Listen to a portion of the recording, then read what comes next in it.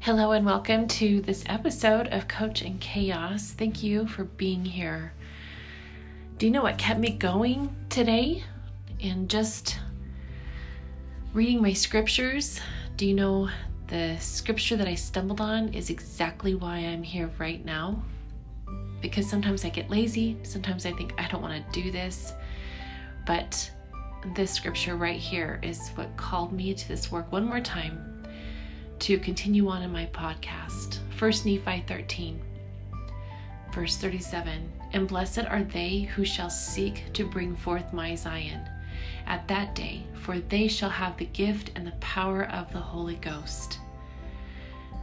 And if they endure unto the end, they shall be lifted up at the last day, and shall be saved in the everlasting kingdom of the Lamb. And whoso shall publish peace, yea, tidings of great joy, how beautiful upon the mountains shall they be. So just in that moment where I just want to stay in bed and just snuggle a little bit deeper, I think about this and I think about you. I think about my children, I think about my future, I think about my personal hopes and dreams. And I climb out of bed and I begin reading my scriptures and I begin rolling. I begin moving. And that's what the scriptures do for me. They get me going. And just when I think I am too tired, I don't want to do this, I come across something from somewhere, a message, a scripture, a text, a story. And today this is it. And blessed are they who shall seek to bring forth my Zion. And at that day, for they shall have the gift of the power of the Holy Ghost. So what is your thing that gets you going, gets you rolling, pulls you out of bed? Because for me, it's the scriptures. I cannot do life without them. I cannot do this podcast without them. So thank you for joining me, and thank you for your encouragement.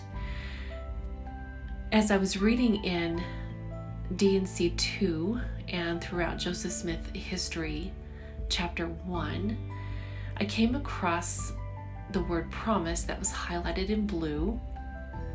And out of everything that I read today, this tugged on my heart.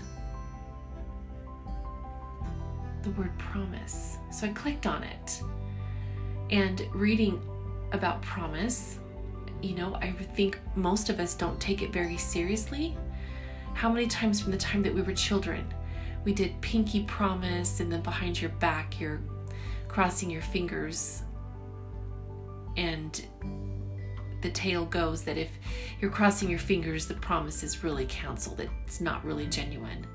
How many times have we said, cross my heart, hope to die, stick a needle in my eye, and you promise that it's this way or that way. I promise. And yet, because we are mortal, because we are a natural man, we don't always fulfill our promises. And so when I clicked on the word promise, it's all too common and familiar and overly used.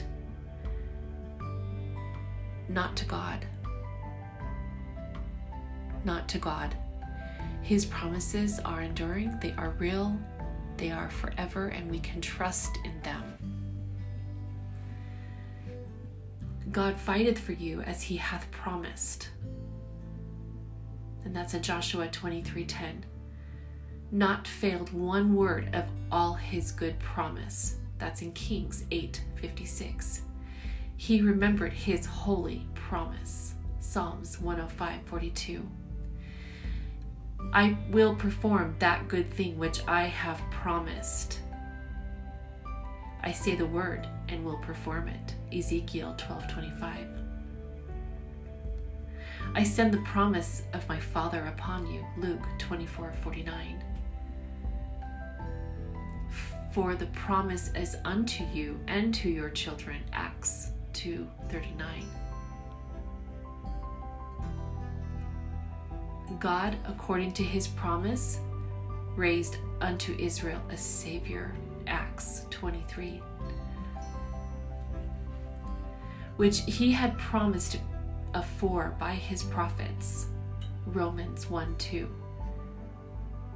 What he had promised, he was able to perform. Romans 4:21. So I clicked on a couple of them. I love this one.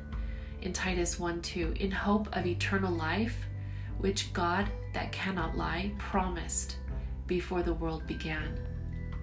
In Hebrews 6:12, that ye not be slothful, but followers of them who through faith and patience inherit the promises. In James 2:5, hearken, my beloved brethren, hath not God chosen the poor of this world rich in faith and heirs of the kingdom which he hath promised to them that love him? And in 2 Nephi 10:17, for I will fulfill my promises which I have made unto the children of men, that I will do unto them while they are in the flesh. So his promises are true. And his promises will be fulfilled. And it says right here, not only in the life hereafter, but in the life while we are in the flesh. That was such great comfort for me.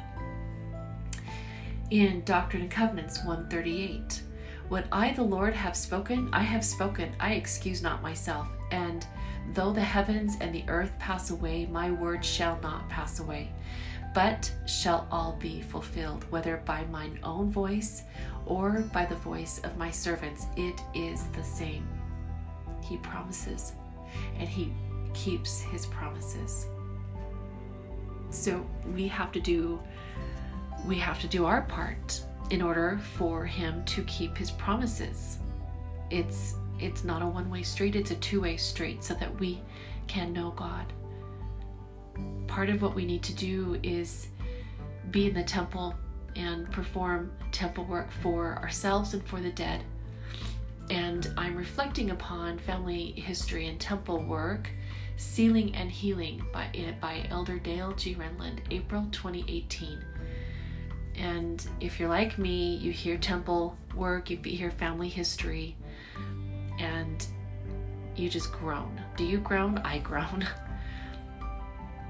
Because I feel like there's so much of mine that is done, and I just don't even know what else to do. But it's required of me. So I strive to serve in the temple and do names and do the best I can to fulfill my end of the deal. But right now, we can't be in the temple, so what can I do? So I will open up my family history tree app and I will begin working on it again. And by doing that, my heart is softened, and I think about my ancestors who have gone before me, and I feel a love for them. Even though their work might be done, just opening up that app and reading their names. I mean, right here in this life right now, I don't remember them. I don't know them. But we will see them again. We will know them when we see them. We will see our great-grandparents. My great-grandmother, or my great-great-grandmother, Grandmother Brockbank, she was the last surviving pioneer that came across the plains from Nauvoo. She was the last surviving pioneer, and she was in the Pioneer Day Parade in Salt Lake City in 1947, when they commemorated 100 years, 1847, Days of 47 parade. She was 4 years old when she came across, and that was my grandma. So I may not know her now as I know my life as it is, but I know that when I leave this earth, I will know my ancestors. I will know those people who have been waiting for their temple work to be done, and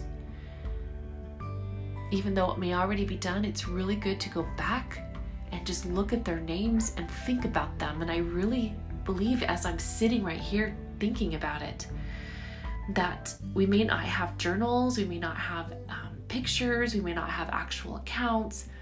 We may not have those things like we have today. Like 100 years from now, my children, my grandchildren, my great-grandchildren will be able to come back and look at my Facebook and know what was going on in my life. But we don't have that from 100 years ago. But we do have their name. And we can think about them.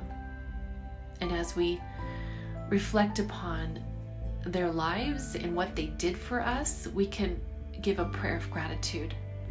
And I will do that. I will say, Heavenly Father, please let them know how grateful I am for them and what they did to give me all that I have today because of their hard work and sacrifice.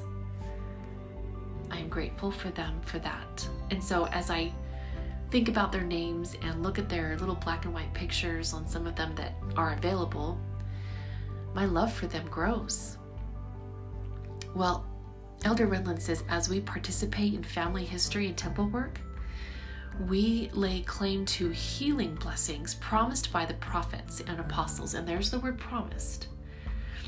And these blessings are also breathtakingly amazing because of their scope and their consequence in mortality. He gives a list. Increased understanding of the Savior and his atoning sacrifice. Increased influence of the Holy Ghost to feel strength and dedication for our own lives. Increased faith so that conversion to the Savior becomes deep and abiding. Increased ability and motivation to learn and repent because of an understanding of who we are, where we come from, and a clearer vision of where we are going. Increased refining, sanctifying, and moderating influences in our hearts. Increased joy through an increased ability to feel the love of the Lord. Increased family blessings, no matter our current, past, or future family situation, or how imperfect our family tree may be. Increased love and appreciation for ancestors and living relatives so we no longer feel alone. And that is true. When I open up my family history and I look back at their names, I don't feel so alone. I actually feel closer to them as I strive to think about them specifically and their lives and their sacrifice and express gratitude for them. Increased power to discern that which needs healing and thus, with the Lord's help, serve others. Increased protection from temptations and intensifying influence of the adversary, and increased assistance to mend troubled, broken, or anxious hearts and make the wounded whole. Oh, these are incredible blessings. I invite you to go back and read this conference talk. And don't drag your feet like I did, because it is truly a treasure. There are promised blessings that will be fulfilled if we do our part. And Elder Renlund says, if you have prayed for any of these blessings, participating in family history and temple work, as you do so, your prayers will be answered. President Russell M. Nelson said, your worship in the temple and your service there for your ancestors will bless you with increased personal revelation and peace, will fortify your commitment to stay on the covenant path. God, in his infinite capacity, seals and heals individuals and families despite tragedy, loss, and hardship. We sometimes compare the feelings we experience in temples as having caught a glimpse of heaven. Reading this, I think about the family hardship and trial that I've experienced in my own family, and having read a little bit further into the word promise. Find the word promise in the topical guide and go down through some of those scriptures that are under the word promise. And it is so encouraging to think that these promises are real and they're kept and they're mine. They're yours from God. From God. The promises that He has given and made to us are ours. He will keep them if we do our part. If we simply do our part, and it's not asking a lot. Elder Renlund tells the story about a young man who died, and his heart, Elder Renlund at the time as a surgeon, placed it into another man who was in the need of a heart transplant. This young man, having this donor's heart, got to know the donor's family, and over time was able to do the temple work for the young man who died before having his temple work done. What a beautiful day that was for the mom and for the rest of the family that witnessed this man doing the temple work for their son and their brother, carrying his heart. And later Elder Renlund sealed this man to his wife. He said that the veil was very thin, that heaven was right there on earth. God fulfills many of these promised blessings simultaneously on both sides of the veil, and he had witnessed it.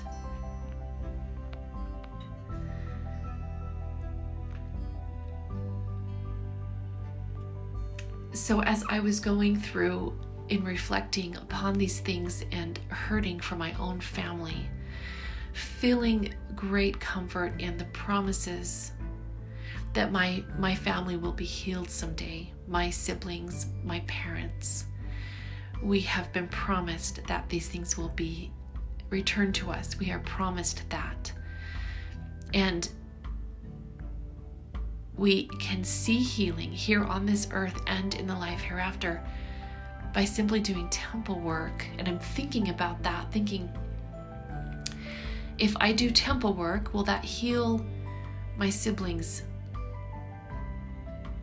their relationship with my parents and with the rest of their siblings, my sister, my brother? What does that do? So why question it? Just do it. Why question it when it's been promised? Just do it and watch those blessings unfold, and watch our hearts be turned back towards one another, just as we have been promised that the hearts of the children will be turned back to their fathers. For some reason, and changing the direction here just a little bit, in all of my reading this morning, I came across 3 different areas of my reading with the same message. So I don't know that I necessarily needed to read it, but I felt very strongly that I needed to share it. So of course I needed to read it so I could share it. But there might be one of you that needed to hear this.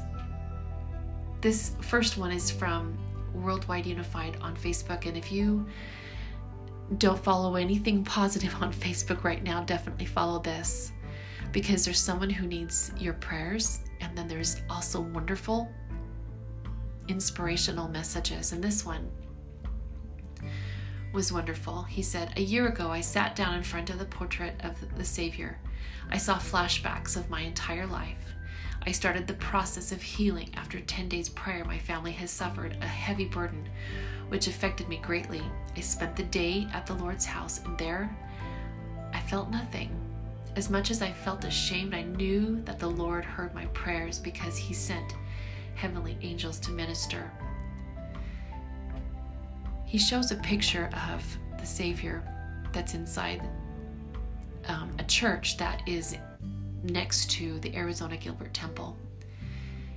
He says it is between the Relief Society and primary rooms, and there, that picture of Jesus Christ, he'd had many flashbacks of his life. When he got baptized there, he stood in front of that picture. Graduation from seminary, he stood in front of that picture.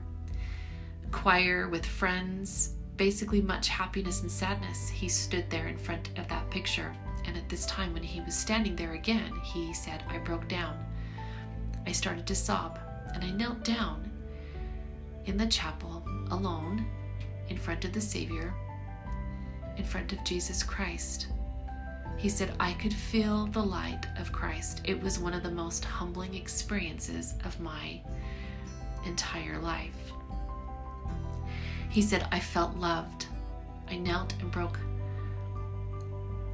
and I looked up to my Savior. I was exactly where I needed to be. This was a start to my healing. Tonight I got absolutely wrecked through God's love. He can give you just what you need when you want it. He gave me comfort, peace, strength, and love. It is so unexplainable how good He is to us. The one who tries to save this life will lose it, but the one who loses his life for God will find it. When I surrendered, I thought I would lose hope and joy, but in reality, I have gained hope and joy. This is what we're made to do. Forget yourself and have a relationship with Him. There is no better fulfillment or reason to be alive. I am so grateful for the Lord. The part that I loved the most was I was exactly where I needed to be.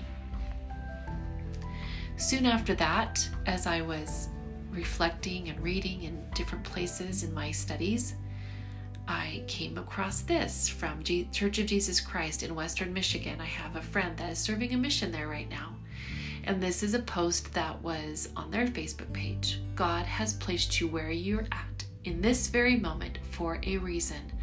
Trust that He is working everything out. Okay, trust. Trust in His promises. And lastly, somebody posted a picture that they took of a book that they're reading. And the headline is, Right Where You Should Be. You are in exactly the right place. That place may be scary, boring, exciting, or heartbreaking. But whatever it is, sit tight instead of fighting your way out of it with everything you've got. Sit still, experience it, let go, rock on. You are exactly where you should be. And with that, I just want to close with one last little thing. Yesterday, I spent the day with my 3 younger girls, and we picked up one of those pictures that you can pop in letters and you can make up your own quote. And I chose Let God Prevail. And so finishing with Right Where You Should Be, experience it, let go, rock on. You are exactly where you should be. Don't fight it. Feel it. And let go, let God, and let God prevail. And look forward to seeing His promises be revealed to you. Thank you so much for joining me on this episode of Coaching Chaos. We will see you next time.